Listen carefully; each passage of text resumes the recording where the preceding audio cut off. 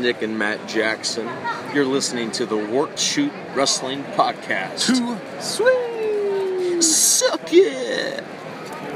Welcome to an all-new episode of the Work Shoot Wrestling Podcast. This is Corey Richmond, joined by Jason Brooks, and we are honored to be joined by a true American hero, a vet, served in our armed forces, Big Michael Ford, served in our Army.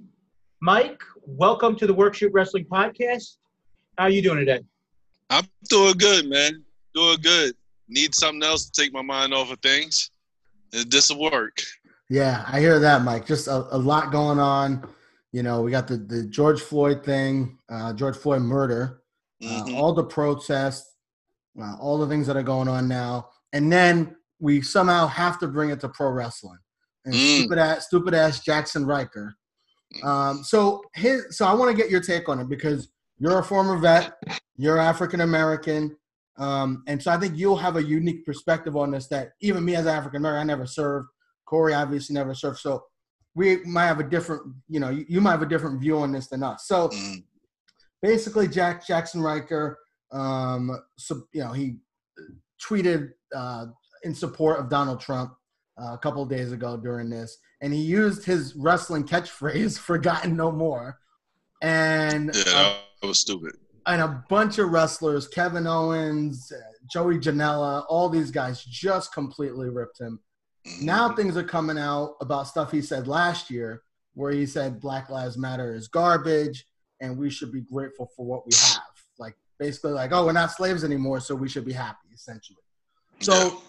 I guess as a former vet, as a black man in this country, with everything that's going on with the protests, with the murder of George Floyd, with everything, I know it's a big kind of question, but what are your kind of initial thoughts?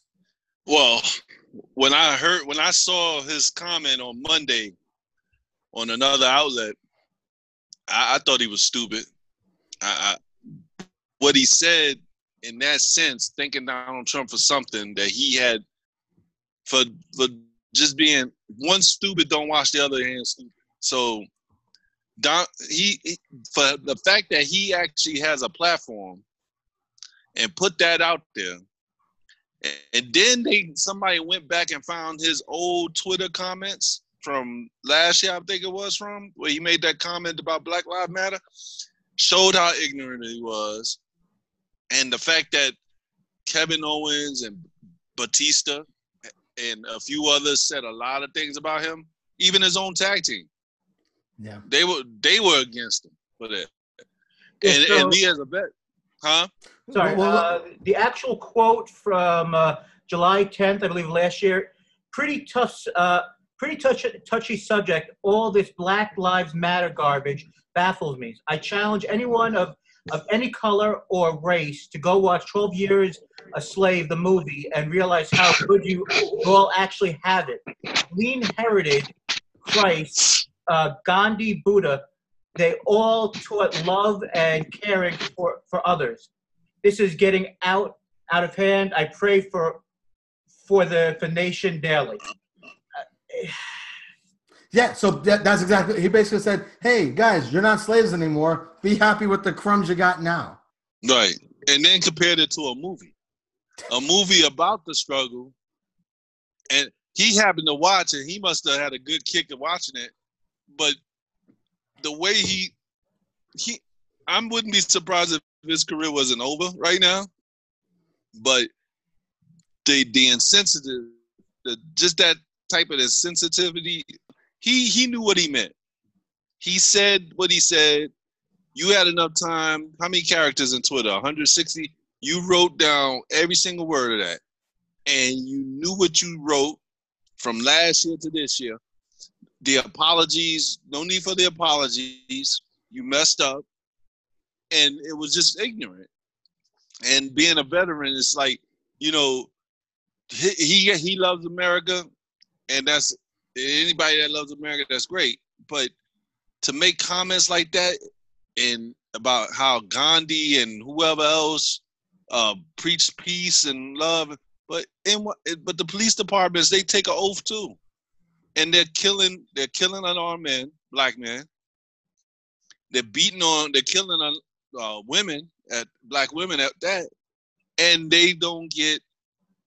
There's no punishment thrown towards them for that, and especially in the height of this right now, what he texts, thanking Donald Trump, who is only just fanning the flames of all of this that's going on. Like The Rock put something out today, an 8-minute speech asking where is our leader, and I'm like, well, first of all, he's hiding in his bunker. Where he claimed he wasn't. They just asked him to go down there because it was time to go down there. And then you're defending white men that are walking around state capitals with armed AR-15s, but a man gets killed. No, there's 3 murders, and this recent one, a man gets killed, starts a whole revolution of protesting, and you're not doing nothing about it.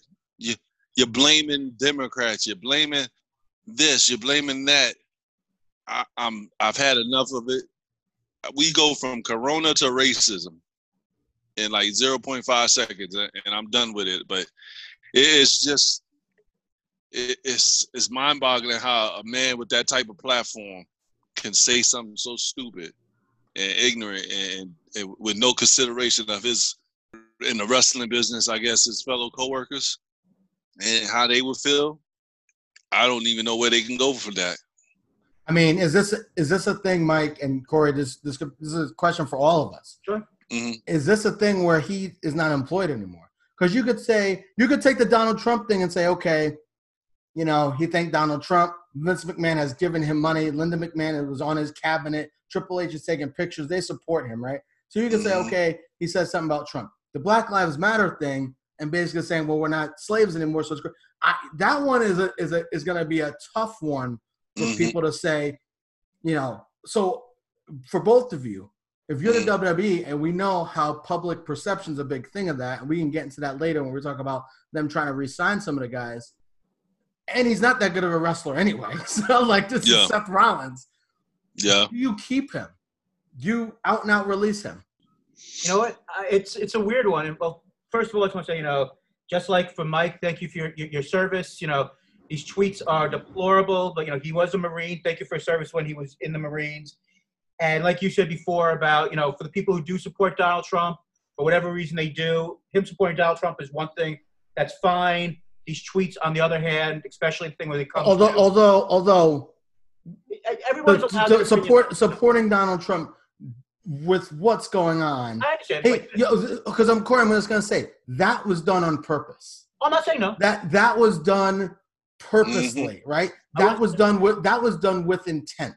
So yes, we could say different things, and well, you know, he has a right. Everyone has a right to free speech, whatever.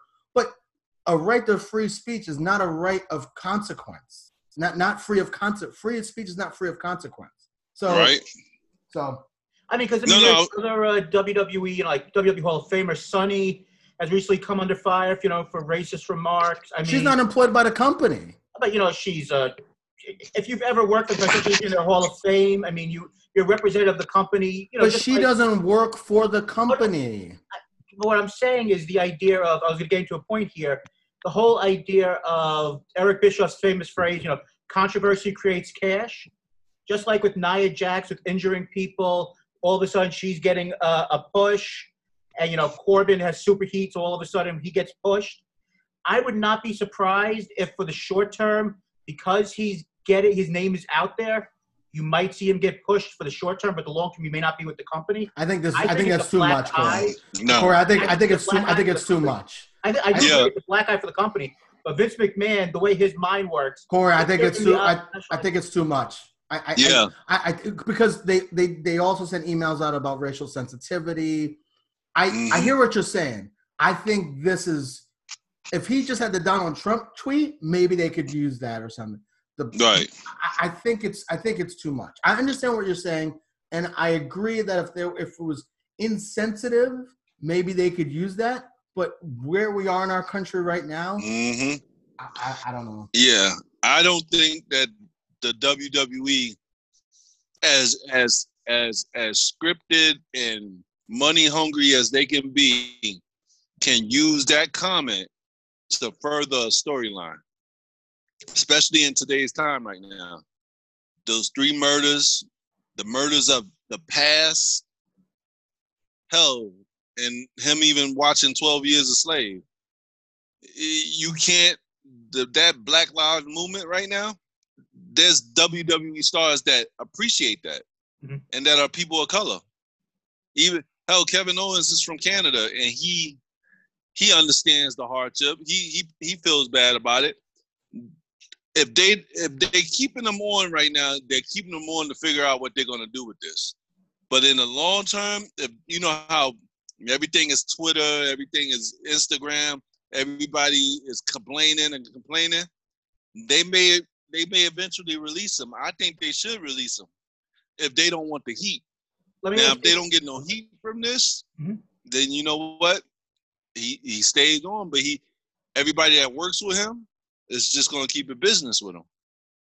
I'll give you an example. And like I said, I agree with both of you. He should be fired because this is one of those things where it's not even the fact it's a black eye for the company.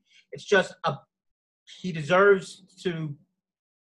This is practices. I just think this is almost like a moral clause in a contract where this is something you should be almost fired for moral reasons. Yeah.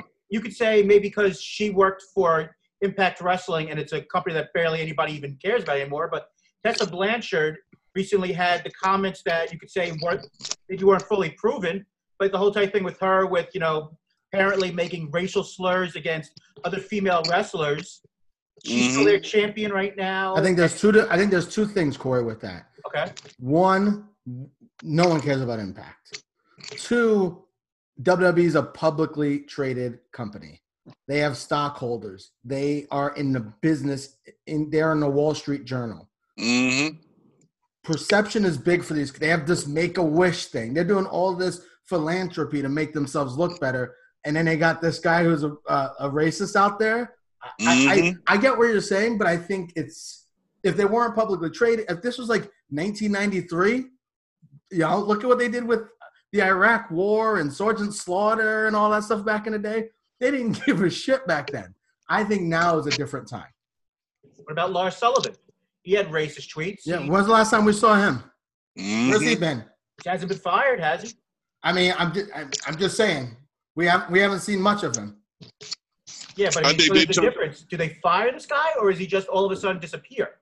And is it good enough just to make the guy disappear? Because, I mean, do you have to make an example, and then does that go and are you setting a line where anyone who says anything racist or homophobic, is this the line where you go, from now on, you say anything of this magnitude, you're gone, And well, I think Corey, the difference is though I think the difference is the time we're in right now. I think if the Lars Sullivan thing would have come out right now, yeah, I definitely think he would have been fired. And like you had recently with the whole thing with Jordan Miles, ACH, who quit over the idea where he felt there was racism going on with the whole entire shirt, and then he said he was going through stuff personally. But I mean, like I said, I'm going to say this once again. I know it's hard for me to actually have a strong opinion sometimes, being the only white, coming from a different point of view, being white. But I think, though, if you're going to fire him, I think this has to be the benchmark that if anyone says any remarks on Twitter or different things going forward, no matter what level they are of a star in the company, you have to take this stance. If it's Roman Reigns or Seth Rollins, Becky Lynch, if they say something inappropriate or stupid like this, you have to then also say, goodbye, you're gone. I don't care if you make $1 billion a year for the company or if you're a guy who nobody cares about. There's got to be the quote-unquote Bobby Knight thing, zero tolerance, I mean, you can't play favorites. I mean, I don't know if you guys disagree, but I think if you fire this guy, which I think you should, you got to go and have a set rule, not if you're a star. And I understand there's star treatment with everything in the world, but if you're a star, you're going to get away with being an asshole or, Randy Orton shitting in someone's bag or putting out racist tweets or being a Trump supporter and all these different things, and he gets away with whatever he wants. So, I mean, I think you have to take a stand here. I think eventually, if they do release him, there will be some type of, they're going to get everybody together and be like, what you said. If you say this, you say that on Twitter, Instagram, and we hear about it, and it's racially insensitive or homophobic, whatever, it's insulting to women, they're gonna add that to their policy, that no tolerance policy. I believe they would. As far as letting them go, I think they should, because like Will Smith said it best. There's nothing new about racism. It's just being filmed. Sure. It's being filmed. It's being tweeted. It's being Instagrammed. That I just saw a post yesterday that these 4 white guys are having a George Floyd challenge, putting their knee in the back of somebody's neck. And I guess that they had 4 pictures, and they're having a competition of putting their knee in the back of somebody's neck. And it's just sad. That's just the world we live in right now. And unfortunately, he made a comment that it's not sitting well with everybody in WWE. Yeah. They've made it known. The buck lies with Vince, Stephanie, and Triple H. What are they gonna do? And like you said, claim, yeah. I was just gonna say they got investors. They got stockholders. They publicly traded. This has gotten out now. Now they gotta figure out. See, I think what they're doing is see how high the water rises before they have to jump. And he's gonna be the one that gets drowned. Yeah, I agree. I mean, it's something they have to look at. There's no reason for him to be on SmackDown. That's for sure. This week, and then they could figure it out. But again, he didn't do this when he was 20 years old. I mean, this wasn't like he can't say, "Oh, I was a young kid." This was last year. He's a grown man. He knows better. These are his thoughts and his views. So, anyway, that's my view. But what I said though before, do you agree though that if you're going to do this, it has to be a zero tolerance policy across the board? Like I was saying, like with when it came out last year with the whole Tony Khan. Corey, they're not going to do that. Randy Orton supposedly said the N-word on some, when he was gaming or whatever a while back. They're not firing him. No. They're not firing Seth Rollins. They're not firing Roman Reigns. So if you're a star, you're allowed to be a bigot, a racist, and say whatever you want. But if you're a nobody, that's unfortunately how companies work. That's unfortunately how it works. Not saying they're not going to they're going to say, we're going to put out what companies do. And you know this, Corey, Mike, you know this. They're going to make it sound good to us. We're doing racial sensitivity training, like The Office, like we're doing Diversity Day, right? We're going to do these things that make things sound good, but they don't mean shit. And then they'll fire Riker, do the sensitivity training and say, look at what we're doing. And then people say, okay, people will feel better and they'll move on, right? Yep. They won't have to say, well, we're going to have this policy. If anybody says anything, they're not going to do that because they put themselves in a bind that way. Same thing with these drug tests. Like these guys get drug tested, they get popped, then they're back, then we don't know. They're not going to do something. They're not going to do absolutes because it doesn't make any sense for them to do that. Yeah, I mean, just think about the pop they're going to have when they actually decide to get fans in the building and that crowd starts chanting, if they come out on SmackDown, you're a racist. Where's it going to go from there? Yeah. So they're either going to deal with it now or wait for that moment to happen. And wrestling already kind of has a negative view from a lot of people, right? It's stupid. Why do people watch this shit? It's not cool. And so it's not cool, and now it's super racist. And it just to me, there's no reason to keep them.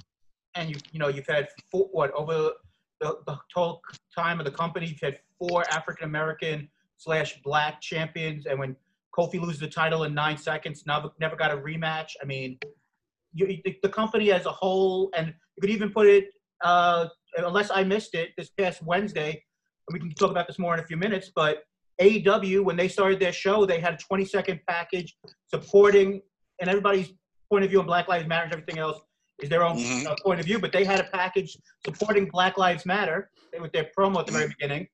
NXT. Oh, by the way, I'm just gonna say this: everybody should support Black Lives Matter. I'm just. Yes. Go ahead. Go ahead. Go ahead. This isn't. We're not doing this thing where we want everyone to feel good. You got two black men in this podcast. Everybody should be in support of that. A black man was murdered in front of everybody last week. Okay. Go ahead. I'm just saying though, NXT, as far as I saw, maybe Morrow, in his smart way of making everything sound cool, may have said something in regards to the situation, but there was nothing that I really saw on NXT or pretty much any WWE programming of actual things saying anything about the murder. AEW was right out in front in the beginning of their program this week with that 20-second package at the very beginning supporting Black Lives Matter. So, I mean, there's a whole thing right there with the difference of these two companies. And I think you see that. I mean, I didn't see what NWA Power did or with their Carneyland or anything this week if they did something, but yeah, I think it's a little different. That's prepackaged stuff. No, but I'm saying there's a true designation of both shows were taped this week, and we'll see what SmackDown does tomorrow. Maybe they'll be smart enough to actually get ahead of it. But AEW showed that they're socially relevant, and they did something. And for a taped show, they added that. Right. They added that. NXT. I didn't hear NXT did anything about there in the beginning of theirs. They just went straight to the program. That 20 seconds, like you talked about, it was moving. It was a black screen. We support Black Lives, all lives. George, rest in peace, George Floyd. It was amazing, and that just shows where AEW is. They're young. They're trying to stay hip. They stay hip with everything that's going on, but I'll get into them later. But it's just amazing what they did with that. It was great. It was a good thought. I mean, Tony Khan, I know we're getting a little backwards force here, but Tony Khan went and took it. I mean, he broke news in a way that I don't think he realized he was going to, but Tony Khan saw that Linda Hogan went and made I don't know if it was a pro-Trump, but a stupid thing in regards to the protests, and he went and said, just like your husband, you are banned from all AEW events. Basically saying that Hulk Hogan is not allowed at AEW events as well.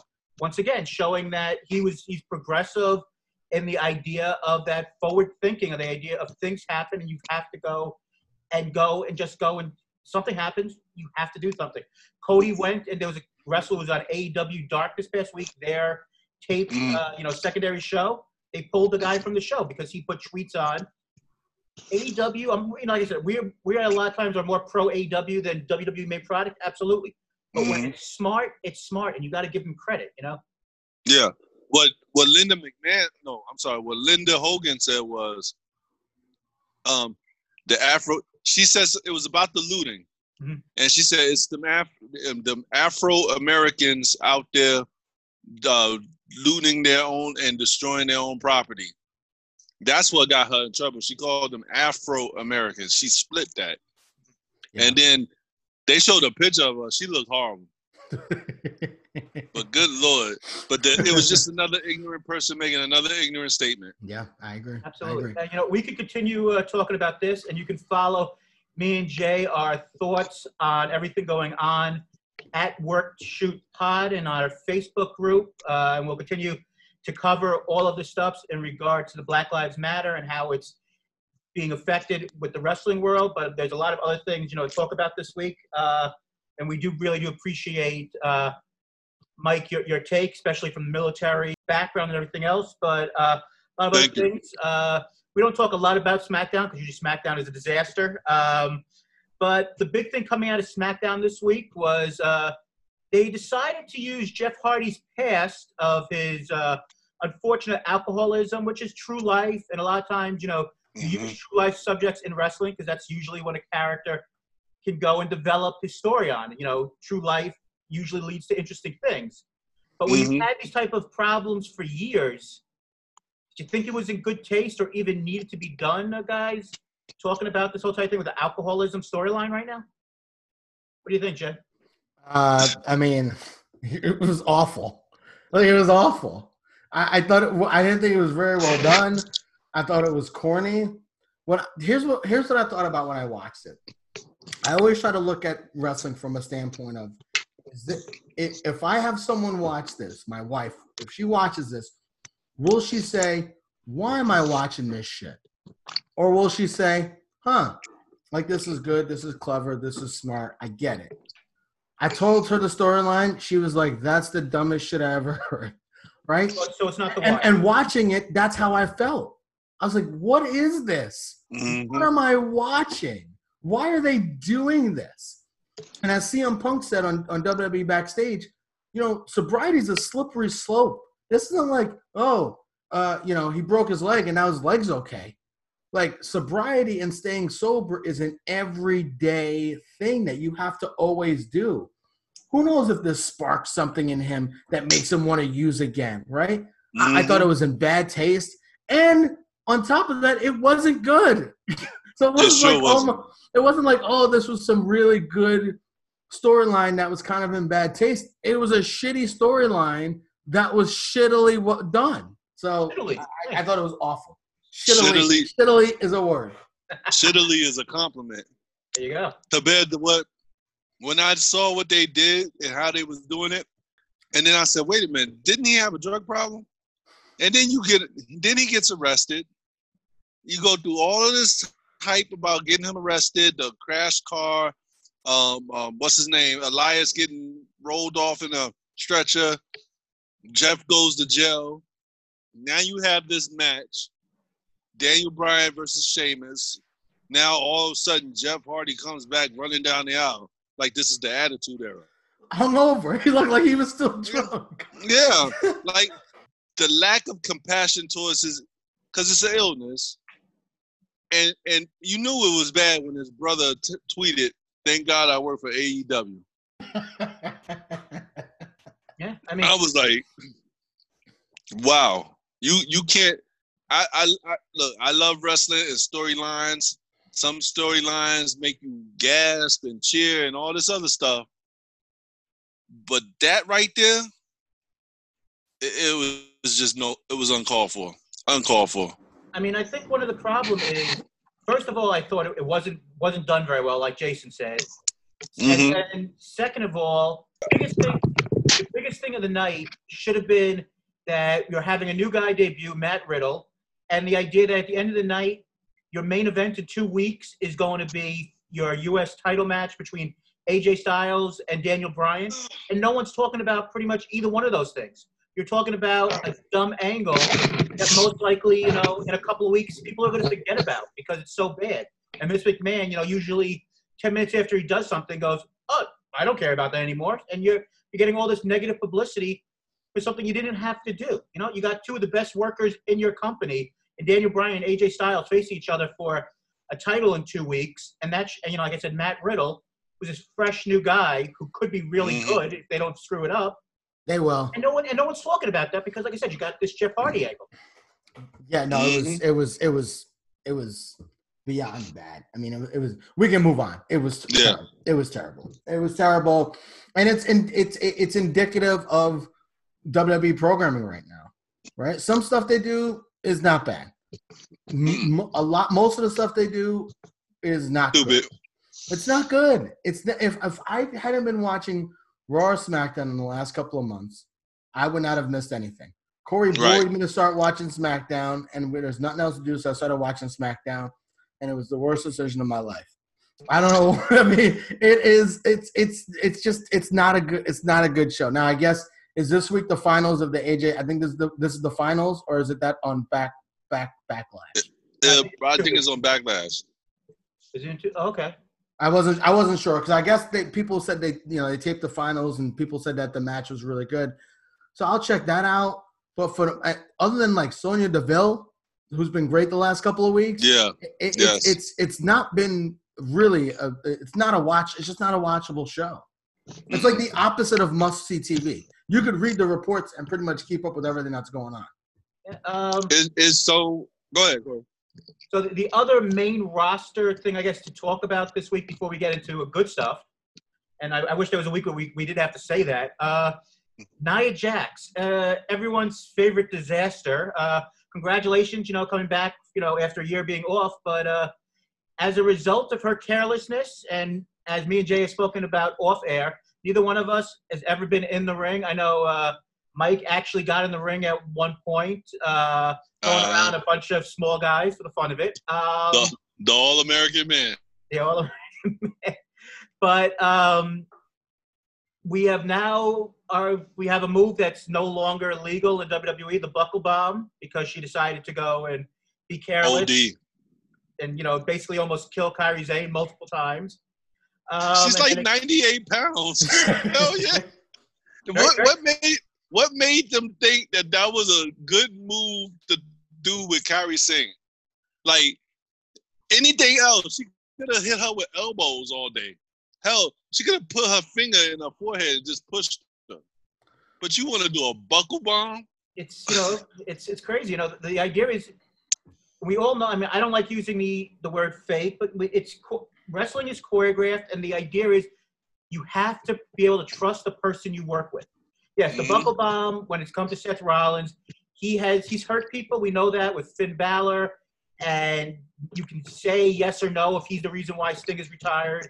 Found out later on he had stenosis in his back, so he most likely would have retired anyway. Mm-hmm. But I think this, and people like Brian Alvarez on Wrestling Observer has said the idea that Nia Jax, she might be a super nice person, but maybe she should go back to NXT or just be off TV for a while and learn how to wrestle. Because what was she doing in the year she was hurt? Wasn't she training and wasn't she? I know she was rehabbing, obviously. I think wasn't she practicing videos. And training? No, she was doing TikTok videos. Like, what has she been doing? I mean, listen, I've never been in a ring, so I want to preface that, right? And she's a pro wrestler, and I respect her being a pro wrestler. I super respect women's pro wrestling. I think she has a unique skill set, being a woman her size. In an industry, that's the train again, rush hour time, being in an industry dominated by smaller women mostly. Mm-hmm. So she has a unique kind of look about her. Word. But she can't, it's almost like she doesn't know her own strength or she can't, it's hard because she's working with women who are so much smaller than her. I mean, she is probably, I don't want to say 250, 260, almost 300 pounds, somewhere in that range. And these women who she's working with in general are 120 pounds, right? Like, they're not big women. And the only exception is Charlotte is pretty much, that's our only exception. Just because she's tall and all muscle, right? So to me, I don't know what to do with her, but I know that if I were a wrestler who was wrestling her, I would really want to make sure we plan the matches out. We do really safe spots. We keep things really easy and clean. No ambitious spots. No Charlotte Flair, Io Shirai, nothing crazy. We're going to keep it really simple and really basic. Mm-hmm. And that makes for probably a shitty match. So I don't know. I don't know what to do. I don't want to act like I know what to do because I'm not a pro wrestler. But if I were one, and Kairi Sane has been a professional wrestler for 10, 15 years, and she's very good. If I were a wrestler and I was going against her, I would be nervous. Yes. And look, she needs work. She needs to figure something out. They gotta figure something out with her. Because even if they decide to send her to NXT, the only thing for her to be is a champion. You can't sending her down there just to send her down there. That's kind of going to be the demotion. Now, if you send her down there to take the title and hold it for a while, then that could be said she's training the younger people coming up. The only other option I can think of, they need to find a women's heavyweight division, because she beating up girls that are like $110, 95 pounds wet. And she's too, I don't want to say that. She's a super heavyweight. Size, she's a super but super heavyweights have worked in the men's wrestling, and these men wrestlers, Big Van Vader, how many people did he hurt? He was bigger than everyone. Andre the Giant, he was bigger than everyone. Remember 1, 2, 3 Kid? He was beating up Razor Ramon. and Razor Ramon was a heavyweight, like a true heavyweight, and this kid is like a cruiserweight. Yeah. So I think you can. She needs to learn how to work with these smaller women better, and I don't know how that happens, but they can't put her in a faction. Maybe you put her in a faction, like we were talking about with Jackson Riker. You put her in a faction and she doesn't wrestle. She's just like the badass on the outside of the ring. Mm-hmm. I don't know, but they got to do something with her. They got to figure it out. Because all she's gonna be is the next Tamina. And I think they're pumping her up as more than that. I think they want her to be. A star. But I mean, and you could say, I guess she is. If they gave her the title on. A couple weeks from now, it wouldn't be a surprise. Right. But she's also really dangerous in the ring, so it's a catch-22 for them. Yeah. It's scary on how all this is going to work out. I mean, because they also, Corey, don't have a lot of depth on the roster. They don't have a lot of women who are stars at all, and she's one of them. So it's like they send her down, then they're losing a big star in the women's division after losing Becky and stuff like that. So. Mm-hmm. Yeah. No, that's true. Yeah, I'm sure there's a lot more stuff we can cover to the main roster, but we'll have to deal with that more. Like I said, on Twitter @WorkShootPod, we'll talk more about that on the Facebook group. But moving on to our more enjoyable part, usually of these episodes, the Wednesday Night War. AEW had another really good show this week. Unfortunately, with all of the events going on in the real world, ratings were down 12% this week for AEW, only down 2% for NXT. But AEW had 2 title matches. They went and started to do some of the build for Fyre Fest, which will be 2 weeks in the beginning of July on TNT. I guess I would ask, do you like the idea of the shows being on TNT this year instead of being on, on either on pay-per-view on the BR Live app? I mean, do you like the idea of shows being on TNT? I think it's different. They could have easily put it on pay-per-view. They could have easily put it on the other site. But with no fans, they're playing it safe. But they're being creative with it because they split it up into two events. But I really want to see what they do with this. I think there's one of their lower, I think All In, I feel like, is like. It's like a Clash of Champions episode. Yeah. It's like a lower. It's like a Clash of Champions. Yeah. Now the All In, if that's their WrestleMania, they're gonna come big. But the way they got this split and the card they got set up right now of the matches, look like it's gonna be pretty good. Now, if they do some with that cheap ass TNT belt, make it look like what it's supposed to look like, then I'll be happy. Yeah. But overall, I think Fyre Fest could be something good for a 2-night event. Yeah, I agree. I like the idea of it being 2 nights. Also, we got to throw into it, Corey, that they supposedly did better on pay-per-view than they thought they did. So I think that also makes them feel comfortable saying, hey, we did well on pay-per-view. We took a lot of your guys' money in a time where people don't have money, honestly. And so, hey, let's give you a free show. And then, they could do All Out, another pay-per-view, which I'm sure they'll do, All Out on pay-per-view. And it's a kind of a goodwill thing. We're going to give you a really, really good show after we did so well. So, isn't it crazy how well that they're doing? Like, the business plan is smart. How they're doing things is smart. How they're interacting with the fans is smart. It's like we're talking about them getting 800,000 people to watch their show every week, and they've been a company for whatever, a year. 8 months. You know what I mean? So, like, I really think you talk about this momentum. You talk about some of the smart things they're doing, doing the Black Lives Matter, graphic in the beginning, banning Linda Hogan, being in with the young crowd because they know that's where their bread's going to be buttered. And then just having a good show. Like, above all else, they could do all this nice stuff, but if the show sucks, it won't matter. Although, I didn't love the main event. I thought the main event was a little overrated. But in general, they're really just – they're doing the right thing. They know what they're doing. They really do. And, I think, down the road, it's going to be interesting to see what happens with the WWE. I'm talking about years and years down the road. But right now, they're doing some really good stuff. I think I actually like the main event. And you know what's funny? My take on AEW, it reminds me of the old school WCW. That feel of the fights, the action in the ring, not afraid to shed blood on national TV. And I think that match with Cody and Jungle Boy, I believe it was to me it felt good. It could have been better. I won't say it was great, but it could have been better. But I think it's that Cody wants to give the young generation some shine. Yeah, he's the champion, the TNT champion.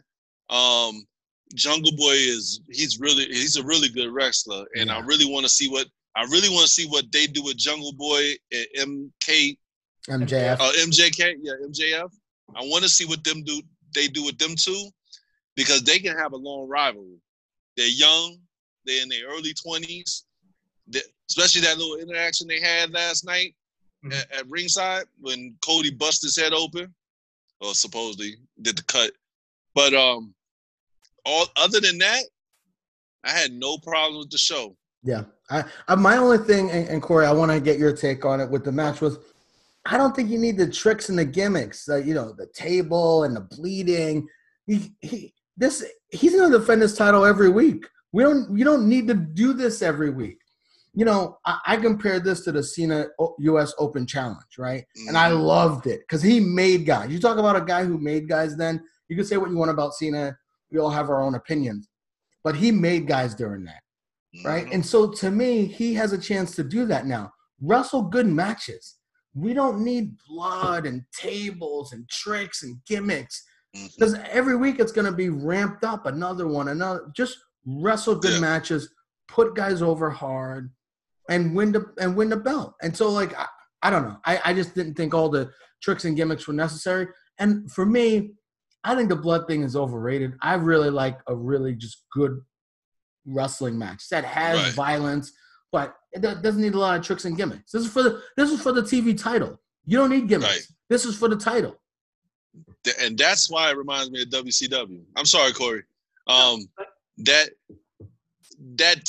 title, that television title, that TNT television title, I was always a big fan of the WCW World Television title. You had that 60-minute time limit. This was a 20-minute time limit. And that title was represented by a lot of great wrestlers. They overdid it with the blood. I will say that. But I think this match was like they can use this match as a stepping stone. Okay, we did way too much. Let's see what we want to do next week. Let's bring it down. I think they put all of it into one basket real quick to see how it flipped. Because it would be one thing if Jungle Boy and Cody had a rivalry, and this was like some feud that boiled over, and Jungle Boy caused them to bleed and all that other stuff. It was two good dudes wrestling, and he added stuff that didn't need to be there. Yeah. So now I think that hopefully next week they take it to another level, but not as strong as this one. Just give us a match. I don't disagree with either one of you on that. I mean, I thought it was a solid match. I mean, I didn't think it was, the greatest main event of all time. I mean, I actually thought the tag team opener was actually a better match, and mostly the best match maybe on the show of the AEW show. I don't need blood every week, but you barely ever see blood on NXT, and they're the alternative. And I think that at times Cody finds himself, he wants to be like the living embodiment of that old school era of the Harley races, his father, Ric Flair. And, we had, next week we'll have on Big Vito, who has, had his own comments about Cody. But, the idea of being the blood, they said, they're blood and guts and different things, but they're the alternative where you're not going to get that in another product. And I think maybe sometimes they go too hard on trying to be like, you're not getting that anywhere else, so we're going to show you this. Yeah. I'm not saying you're wrong, and I think it's also going to be the idea that it's going to be continually be obstacles for Cody, where every week he might be a little bit more vulnerable until maybe at some point he loses the title because so many things have happened to Cody that it all builds up the idea that he's so worn down by defending this title every week. It protects Cody as a fact that he had so many obstacles to go through. You know, so it kind of protects him in a way. But one of the things I find interesting, I think, Jay, you put this up on our Twitter, that you said that Brian Cage is more credible in basically 2 weeks as a challenger than Brody Lee for the world title going up against Jon Moxley at Fyter Fest. I'd like you to expand on that if you don't mind. Yeah, I think, well, one, I think having Taz is really, really good. I think Taz automatically legitimizes him. I think Brody Lee, and I love Brody Lee, I felt like he was a mid-carder. He feels like a mid-carder, and I think he can build up to being a big guy. When Cody was a mid-carder in WWE, I didn't feel like he was a mid-carder. I felt like he was being held back as a mid-carder. I feel like Brody Lee I think Brody Lee was a mid-carder, maybe an upper mid-card guy. So I felt like him going for the title was eh. And I also think what they did with the Dark Order wasn't good. I didn't enjoy any of that. I'm enjoying this old school having a manager. This shows the WWE, who don't believe in managers, what a manager can do for a guy. Brian Cage looks like $1 million, but if he talks, maybe not so great, right? But you have a guy who can put him over, who's a freaking legend, who was great, and he makes him seem stronger. He makes him seem like a bigger deal than he is. Yeah. And also, Moxley's was on fire as well. His promo was great. He put him over hard. I never felt like Moxley put Brody Lee over hard. He had to steal the title or whatever to put it over. The old school steal the belt. Yeah. Moxley said, you know what? You are a beast. You are big time. You are the machine. And we've also seen Brian Cage over the years as a main event level guy in Lucha Underground and Impact. We've never seen Brody Lee as that guy. No. So I think there's a lot of layers to it. It's not like just one thing, but I definitely think Taz helped. Taz is he's been great. So I think, I think there's a lot of different factors. Mike, before you comment, I think Jay, I think you brought up a really interesting thing there in regards to Brody Lee, and maybe this would have helped the Brody Lee character just in general. Cody was gone from the WWE for basically like 2 years, where he was in ROH, he was in New Japan, and he won the NWA title, he won the ROH title. He built a character and developed being more than just a WWE Intercontinental Champion, a mid-card guy, and he became like a more respected character being on the Indies for those 2 years. And he became more of a star, I would say. Right, and Brody Lee just coming from the WWE and being gone for 2 months, and for the whole time he was there, he was known as a good worker, but he was just like the number 2 guy who basically did, weird promos with Bray Wyatt, and when he came in, he was just, okay, I'm going to be the leader of this cult stable who was a Vince McMahon ripoff. I liked the promos a lot more than you did, but it didn't feel like he felt like a main event level guy. I think it didn't work. I think kind of what Vito said about, so we talked to Big Vito last week. We'll have that interview up on Tuesday. Just check out the Work Shoot Pod on Twitter for that, and iTunes, Stitcher, Spotify. But Big Vito talks about feeling like a star and having that charisma of a star. And we'll get, we can, he talks about Cody specifically, which is interesting. But I think Brody Lee doesn't feel, I love him as a performer, and I think he's underrated. But right now, he doesn't feel like he has he doesn't have that feel of a star to me. Right. And so to me, it was hard for me to buy him as the champion when your champions have been Chris Jericho, an all-timer, and Jon Moxley, who's been one of the best guys in wrestling for the last year. It's hard after those 2 guys to then say, oh, well, Brody Lee, mid-carder, not even mid-carder in the WWE, you're the champion. That was a hard thing for me to go. And they misstepped, they miscalculated, but I think they're turning it around with Brody Lee. Yeah, I like what they're doing with Taz. Taz is just, he has that gift for gab. And the way they got him set up, he is the manager. but he's walking them down the aisle. He's not walking them down the aisle. He's standing on the top of the platform, on top, away from the ring, holding a red towel.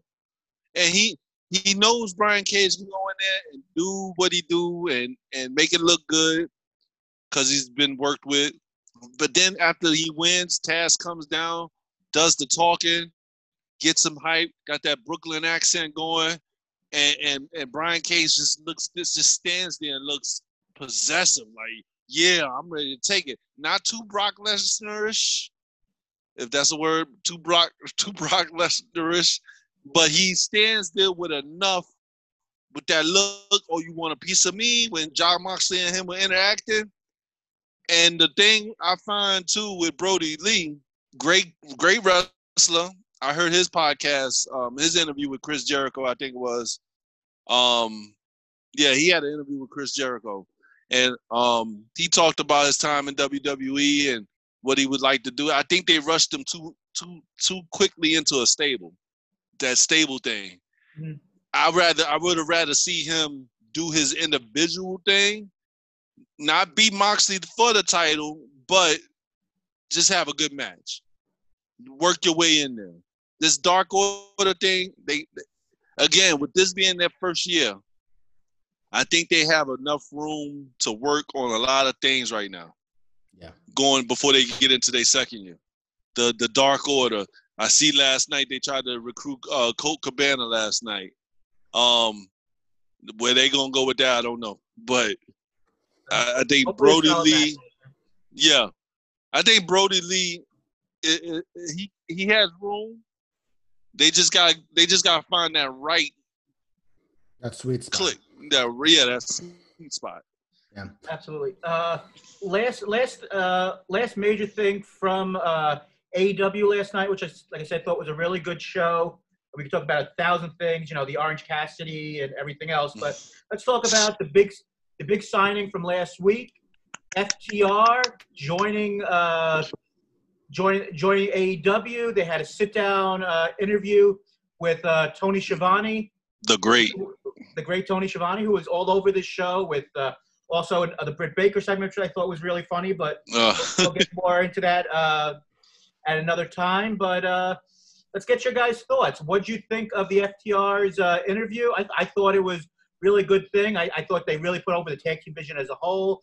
It set up a lot of angles going down where they could have feuds with, Proud and Powerful. They could have a feud with the tag team champions. You set up a match for next week. Yeah. You set things up right away. And you don't have to go to the Young Bucks immediately, which of course is the money match. I don't know. I was underwhelmed by it. I think the idea of it was fine. They put over all the tag teams. They started a feud with Butcher and the Blade, which I think is a great starting point for them.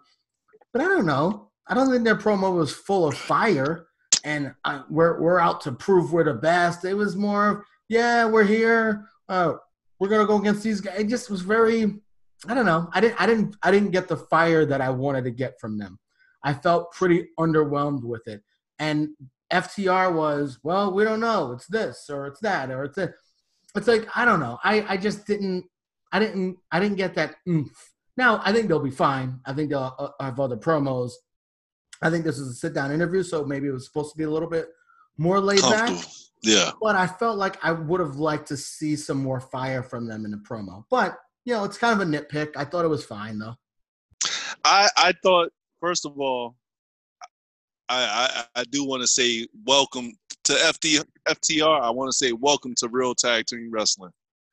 Because no more of the gimmicks, no more of the shaving my back, pies in my face. I got itching powder in my jock strap. The icy hot terribleness. Sure.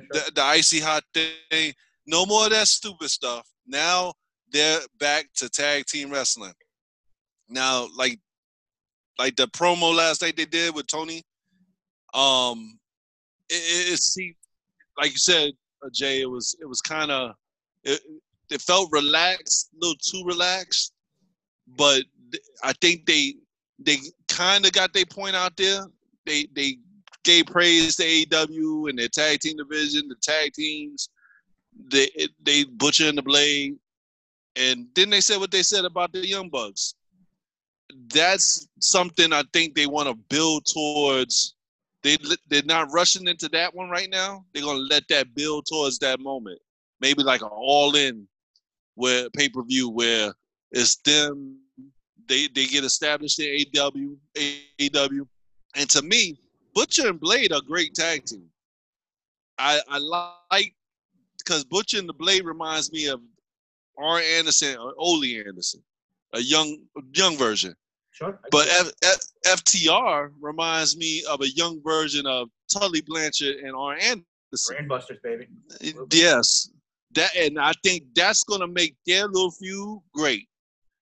Then you got they're gonna get into the other tag teams, and their style of tag team wrestling was always good. In the corner, hot tags, isolation, all that distraction. They did great with that stuff. What I would like to see AEW do with them, I think it was the first All In, where they had that pay-per-view where other tag teams, the other wrestlers came from other federations and they wrestled the AEW stars. Right. That I want to see how they react to that. You know what I'm saying? No titles were involved. It was just wrestler versus wrestler, this fed. I think I didn't like how they went about the name, how FTR is this, it stands for this, and what. Just say what it means. We knew you lost the one name, then you went to another name, got sued, and now you're FTR. It is what it is. I think they're gonna be all right. I'm just glad they're out of WWE. Yeah, I agree. And I like I said, this goes back to me saying that this AEW reminds me of the old WCW. Every division had something. Tag team. What was WCW? Television title, US title, that division. Then the heavyweight title. Then then they added the cruiserweight after a while in the 90s. Yeah. But it's going there, but it's slowly getting there. Yeah, TNT title is probably just the newest thing they're gonna add. See what happens. Yeah, Mike, I agree. You know, the whole WCW thing. We talk about WCW now in hindsight, and we're all like, "Oh, it was so bad because it died." Right? They had some good guys on that, and they had some great matches, and they had some good storylines. And so we kind of look back and say, WCW, how shitty was it, right? But it really had some very, very good stuff in it. And I think you talk about the different divisions, the different classes. There's so much stuff that AEW can do. And I think I don't want to say WCW clones. I don't think they're that. But having some WCW flair, I really don't think it's the worst thing, because they were very successful for a very long time. Absolutely. I mean, we had yesterday on the podcast Gary Horn from the NWA. This is the NWA podcast, and one of the things I think about is it's a great blend of the NWA, WCW with their tag team division and a lot of the elements that were good before that last year when everything went to hell. And, you know, the cruiserweights and the tag teams and their heavyweight division is, you know, not the Hogans and the Nashes and a lot of things that were a disaster. Right. I think that there's a lot of good stuff happening in AEW. And, you know, it's a lot of good, like I said, I mean, of course there is bad and things that don't work, but we've said week after week, and a lot of people say, you know, I'm just being a shill for the company at times, but one of the things that AEW does very well is that they go, and if something's not working, they'll fix it. So, I mean, hopefully if things that people don't like and things that I think are good, maybe you guys don't think is, they'll go and make it work as time goes on. But, Mike, we really appreciate you joining us this week to talk AEW and give your thoughts on some of the problems going on in the WWE with the unfortunate, to say the least, comments from Jason Riker, the former gunner from TNA, and racist comments. Not unfortunate. Racist. Yeah, Mike. Racist. Mike, thanks for being on, bud. Hey guys, thank you for having me, man. It's a pleasure. Yo, this is the product David Starr, and you're listening to the Work Shoot Wrestling podcast. All right, welcome back, guys. Once again, thank you to Mike Ford for joining us this week. Let's get a little bit into NXT this week. The big story was we crowned not an interim champion. Actually, that wasn't the big story. Drake Maverick was rehired. And Jay, I guess, I don't know where we should even start with that. Do we start with the idea that people are a little upset in the climate that we're in, that people are now sure if it was a work from the beginning, or, I mean, I don't know where you want to go with the whole Drake Maverick thing. I mean, of course, since the beginning, we thought it might be a work. I thought that he had gotten released. So did I. Then I think he did the promo, and then I think they were like, we could use this. And they're like, we should probably try to keep him. So I think it was real in both aspects. I think he really did get released. I think he really did the tearful goodbye because, I mean, he was, unless he's the fucking Brad Pitt of actors, right? He was legitimately crying. And then this tournament happened, and I think they were like, hey, this is, like I tell you, we argued about this before. Wrestling's about stories. And WWE doesn't realize that a lot of times, which is why their stories don't oftentimes make sense. But with AEW, what they're trying to do, and with NXT, generally their stories make sense. They have a beginning, a middle, and an end. And that's what that was.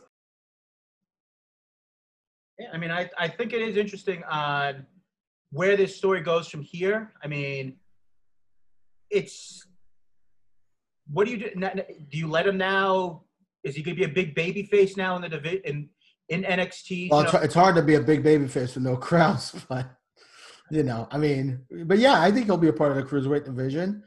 I mean, listen, he's great. You don't have guys like him. Everybody is great. You have El Hero de Fantasma, right? You have Swerve. You have Tony Nese. You have all these guys who are these amazing, amazing athletes. And Drake Maverick is okay. Like, he's an okay wrestler, but he's great from fighting underneath. So you have this ultimate underdog all the time. And he'll win some, he'll lose some. Maybe every now and then he'll get a title shot. Maybe he'll win it, maybe he won't. And he's great on the mic, and he's a great character. So you could have him go back to being a manager next week. I mean, we talked about this with AEW and how they're doing so well with these managers. Now, part of it with these managers is that we're badass wrestlers. So there could be that element of it. But Zelina's doing a great job. Maybe you have him be a manager. So you did the whole storyline of him being a wrestler, and then you're just going to make him a manager again? I mean, I'm not saying they have to do it tomorrow or next week.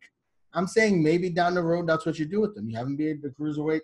You have him be in the cruiserweight division for a little bit.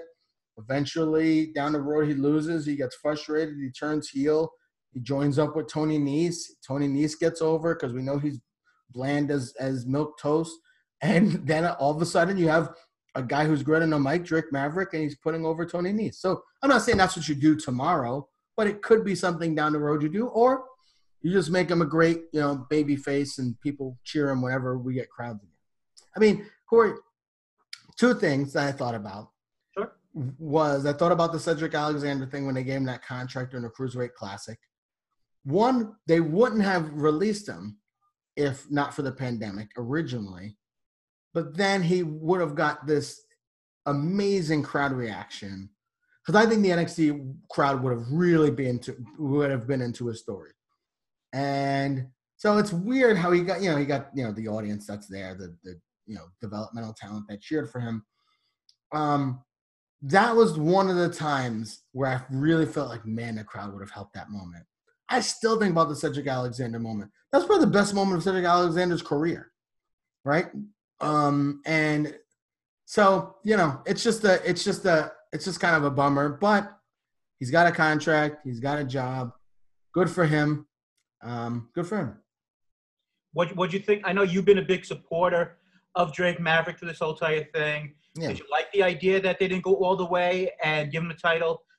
Or would you like them to, I guess my question is, do you like the idea that they went with the idea of him losing, getting the title, and still going with Del Tasman. So at first, I thought, I would have liked for him to have won. But then seeing the Triple H thing and saying, hey, if he wins the title, his story's over. His story can keep continuing. It's kind of like, what we talked about with Lance Archer and Cody with Big Vito. Once Cody wins the title, the story's over. Once the babyface wins, that's it for the story, right? And that's why Lance Archer is sitting there on the side of a road talking about being a monster now because he doesn't know what the hell to do with himself. Drake Maverick could still, do this thing where he's, I still want to be Cruiserweight champion. I have a contract, but I'm not going to rest on my laurels. So there's so many layers that they can get into with that, and I trust NXT to be able to do that. Yeah, I mean, I think it's going to be interesting. The one thing I really enjoyed this week on NXT was the 2 hype videos for the 2 main event matches. And well, by the way, why can't WWE do that? It's a good question. They made what the WWE what NXT does. They make the people seem like stars, relevant. No, like real people. They highlight them well. So Io Shirai, right? She's Japanese. She doesn't know English, but she's this kind of weird, mysterious. She's probably next to Asuka and Charlotte. She's the best women's wrestler in the world, and that's what they played on. Natty's like, she's mysterious, she's beautiful, she's dope. Like, that's the stuff they played on, right? With Rhea Ripley, talked about being motivated and losing and how that's a big motivational factor. And Charlotte, how she came back to – it's such a natural story that just makes sense. And to me, wrestling's not that hard, right? It's not that difficult.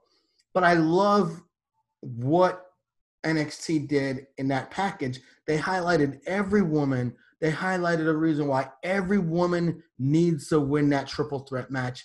I thought it was great. I absolutely loved it. I loved everything about it. And, Io, she's, how I feel about her. So it was just great. It was great. I thought that, like I said, I thought that was the best thing on the show. I thought the one for the men's title match, I thought was fine. I mean, it was okay. It's fine, but you know what? And I know I harp on this type of stuff, but I'm just gonna say this once and we'll move on. But I really think that woman's package should have been on Raw. Instead of seeing, her on seeing Charlotte in a match, I think that should have been on Raw, where you pumping up people to go and watch this show on Sunday. Your average fan who watches on Raw sees this badass package on these women who might be the future of coming up at someday, seeing the story on these 3 women and showing another side of Charlotte, who's on your show fucking every single night, basically. I'm sorry about the language there, but who's on your show. That would have been a good package to show of her. Yeah, I don't disagree, but that's not – they're the same umbrella company, obviously. But I think more and more we see, it's like a different universe. It's a different universe. Look at the package for Matt Riddle. He said he was a bro. They showed him suplexing guys. Every package of every new guy that comes to the main roster, that's what they do. They do some vignette that's not very effective with the guy doing moves, doing finishes on people. I don't give a shit about that. I want to know who this guy is, why he's here, what he's going to do to dominate, why he wants to dominate, what he did before he got here. And they just don't, WWE doesn't do that. So to me, it's like 2 different universes. And that's why you're right. They should show it. But then people would watch that and say, well, why am I watching Raw every week? Can we watching this? So I don't know. But I absolutely agree with you. But then you would see that, and then you'd see Nia Jax doing this promo where she's like fake crying and whining, and hurting women. I think it'd be interesting. I think viewers would see that and be like, "What am I watching here?" So maybe that's part of it too. Yeah. Well, this Sunday we have an NXT takeover, which I say on paper isn't the strong. I mean, it's got some good matches, but I would say isn't the caliber of some of the other NXT shows. It's probably one of their weakest that they've ever had. I think it's probably I mean, I can't think of a weaker one that they've ever had. Yeah, I mean, I'm guessing it's most likely the weakest show they've ever had. But let's quickly, a couple of minutes on this show. For all you people who are sitting in the house on Sunday at 7 o'clock Eastern, I'm sure you guys will check it out because, still got some good stuff on here. Let's start out. Adam Cole versus Velveteen Dream. If Velveteen just does not win, this match has already been taped, so I guess it's a backyard brawl or something. I don't see why they would take the title off Adam Cole. I know the speculation continues. If he loses the match, more idea he might go to AEW, but I think you keep the title on Adam Cole. Yeah, Billy Gunn had, not Billy Gunn, Road Dogg had an interesting interview this week where he talked about, I think it was maybe the After the Bell thing with Corey Graves, where he talked about Adam Cole, and he put him over hard. He said he is great, and everything he does is great. And he's like, if he was carrying Cross's size, he'd be the Universal Champion. So it was interesting. And, we've all known this about Adam Cole for years since Ring of Honor. I don't know. I think you have to have Cole keep the title. I think with all these guys he's beaten in the past, no disrespect to Velveteen Dream, but you have Gargano, you have all those matches with Gargano, you have Ciampa, you have Finn Balor, you have Riddle. I just don't think Dream is the guy who should take the title off of him. I think if I had to predict, and if I were a gambling man, which my wife would say, which you are, I guess I might have to go with Dream. Really? Because there's rumors of more guys coming up to the main roster. Riddle's on the main roster. They're talking about Dijak going to the main roster. The issue is Adam Cole is your main event guy. So, I mean, I don't know. But, I mean, you give Dream the title. Undisputed Era has no titles. Then they start falling apart at the seams. Then maybe you do something with that storyline. So, and then you have Karrion Kross maybe go for the title. So with Dream, so there's different things that they can do off of this. So I think Cole should keep the title, but I'm just gonna say Dream with the title victory. Oh, okay. We got the NXT women's title match: Charlotte, Rhea Ripley versus Io Shirai. I think we would agree that Charlotte's gonna lose the title and won't get pinned. Really? I don't think so. I did not. I mean, is this her first title defense?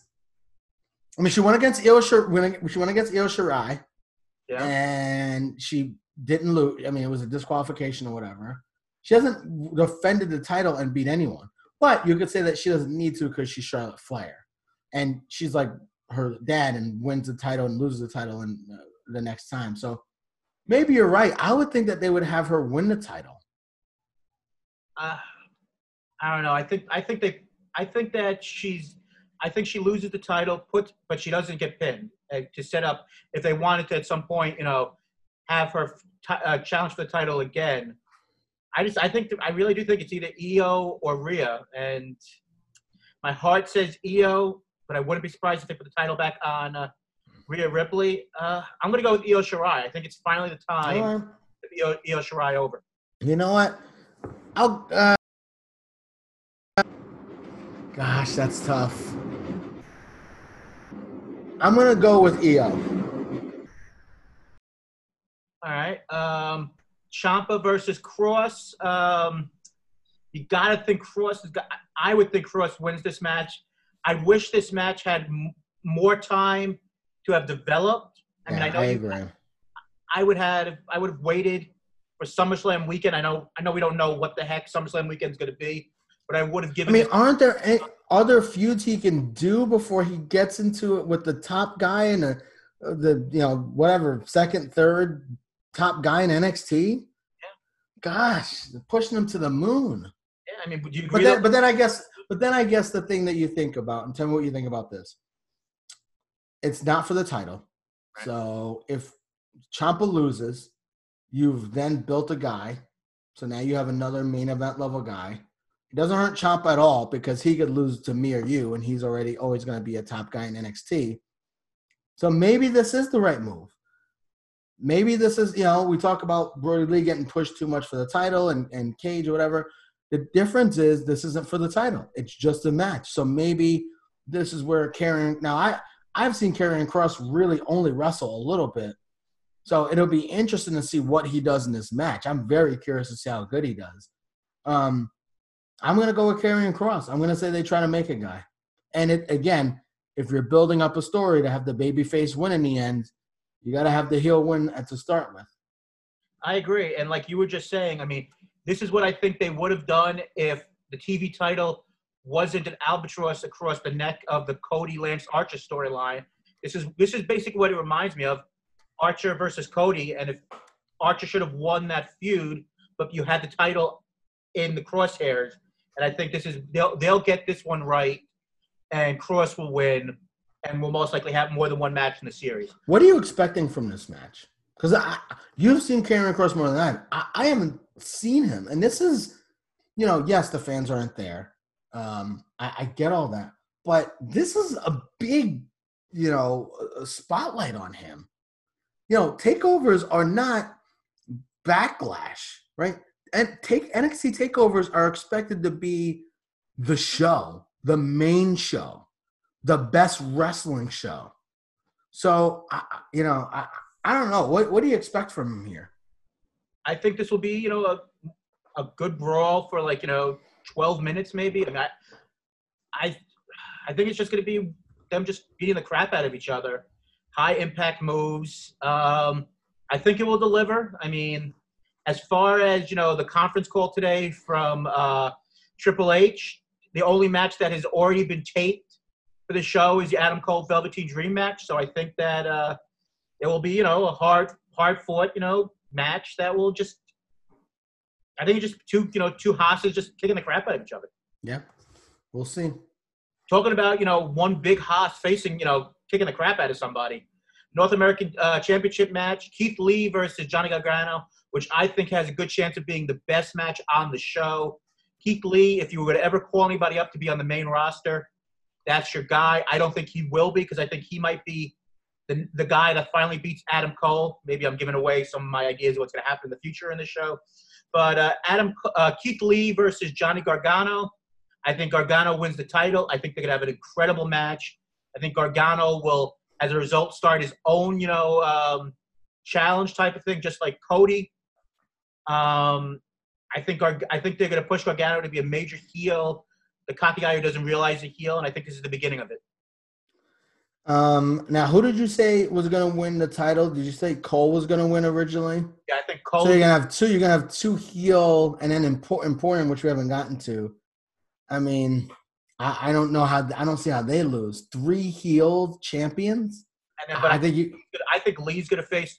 I know it's because this is WWE booking, where they just you lose a title and all of a sudden you go for a bigger title. I think Lee's going to lose a title, and then I think Lee's going to be the guy who beats Cole for the title. Okay. So I think you got to take the title off of Lee at some point. I think this is all right. This is the guy to. If anyone's going to take the title off him, it's going to be this guy. So that's interesting. You know what, Corey? Your logic is good. I like your logic. I'm going to go with you. But if Lee wins, then I think Cole wins. Or if Lee wins, I think maybe Dream wins. Because then Dream could go against Cole again, go against Gargano, go against Karrion Kross. But if Cole wins, then Gargano wins. I should say that you might be right about it. So we'll see. It'll be interesting. Finn Balor versus should have been Walter, but he can't get over here. Damian Priest, who has looked dominant, but I don't know if he's actually won a match since he's been in NXT. Other than against guys like us, Leon Ruff. I mean, that's about all he's beaten. You know what? I don't see Finn Balor losing, but at some point Damian Priest has to win a few. I mean, so yeah, he's been in some good matches, and he's actually been in some pretty solid matches. He's been pretty impressive. I mean, Balor can't. I mean, he can't. But he did beat Gargano right in the last takeover. Right. He could stand to lose. I mean, he could lose to you or I, and it wouldn't matter. So he's a guy who can take a loss, and Priest really needs a win.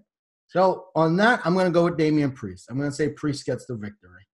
I'm going to say Balor, because I really do think Balor or Lee is the next challenger for Adam Cole. So it's weird. I'm saying, but Balor already got his shot and lost.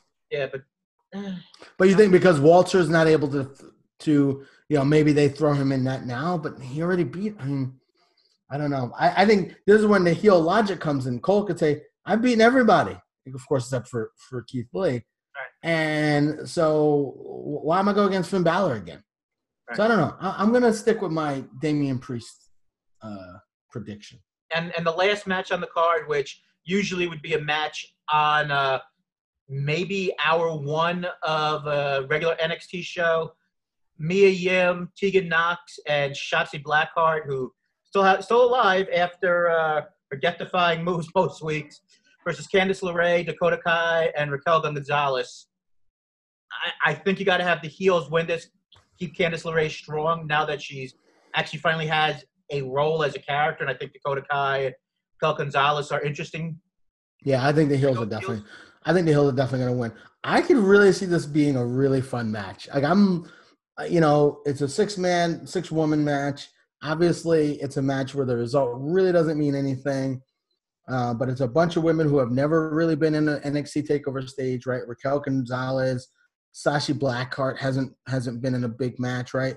So you have a bunch of women who haven't been in a big spot, and I think they're going to give it everything. Sashi Blackheart, I hope she doesn't break her neck during this. But I think these women are going to bust their ass, and I think it's going to be a really, really fun match. It's a match I'm underratedly really looking forward to because it's, again, the winner's going to be whatever, but it's going to be these women who are super – I mean, these 6 women now, Raquel Gonzalez aside maybe, and 5 women are better than most of the women on SmackDown and Raw women's rosters.